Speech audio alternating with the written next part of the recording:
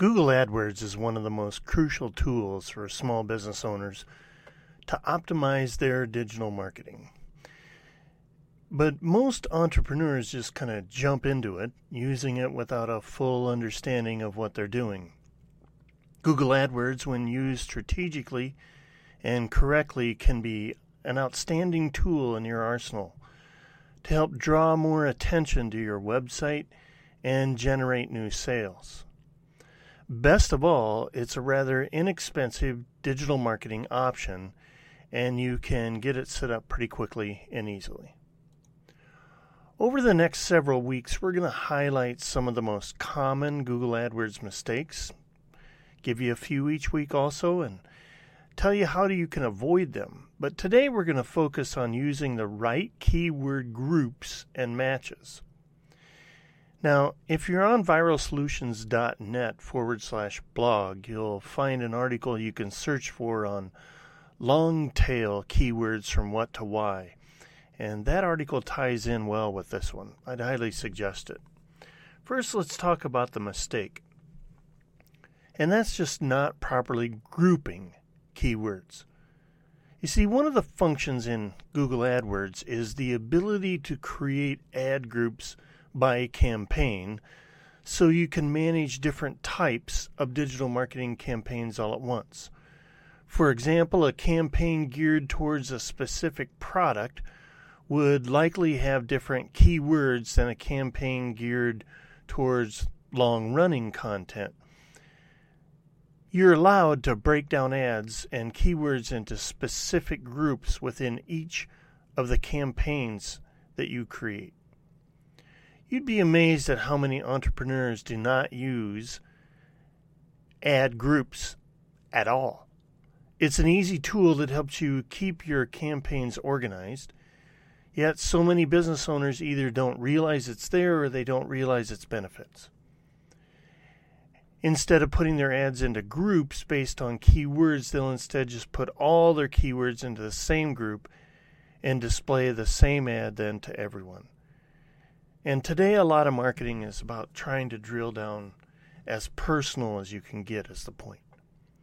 Because see, the problem here is being shown the same ad may not actually match the keywords the users have put into their search. The ad copy displayed should always closely match the keywords being implemented, because that will make people more likely to want to click on the ad. So, for example, you have a home renovation company that offers bathroom remodeling, kitchen remodeling, home additions, landscaping. You want to have keywords for each of these service areas separated into different ad groups. Otherwise, people who search for your company using a landscaping keyword you've targeted could see an ad for bathroom remodeling and services. Now, that's not to say they aren't after both, but your company is still perhaps getting visibility out of the search, and you're certainly not going to be getting a click for that user for their specific search, and the ad doesn't match up for what they're looking for. So as a general rule of thumb, you should try to limit your ad groups to a maximum of 20 words each. This isn't your overall keyword list. This is groups by types of ads. Fewer than that, even better yet. The more focused is the point each of your ad groups are, the more effective your advertising will ultimately be. The next mistake is using incorrect keyword matches. Through AdWords, you can add keywords to your campaign through broad match, exact match, or phrase match methods. A broad match keyword will display your ads if the keywords are displayed anywhere in the copy, even if they're out of order.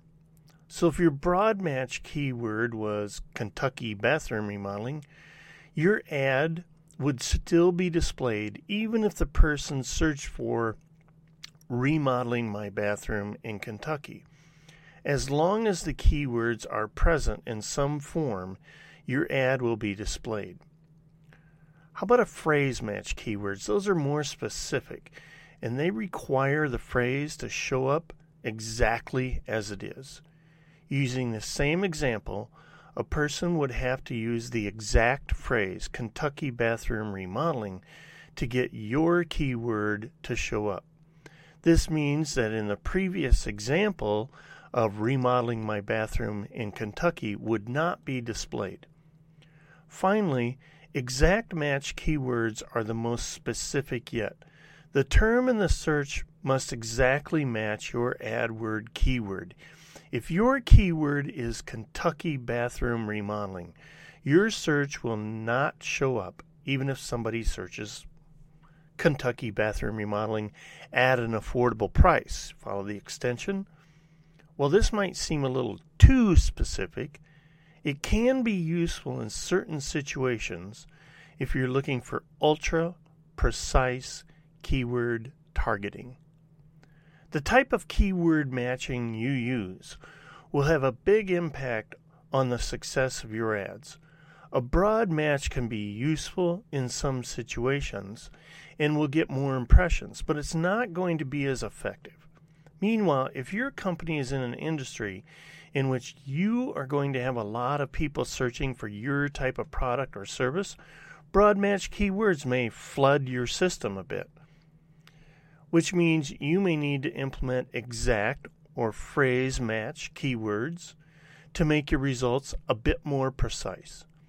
Generally, it's better to err on the side of precision and then move to things that are more broad if you aren't getting enough traffic.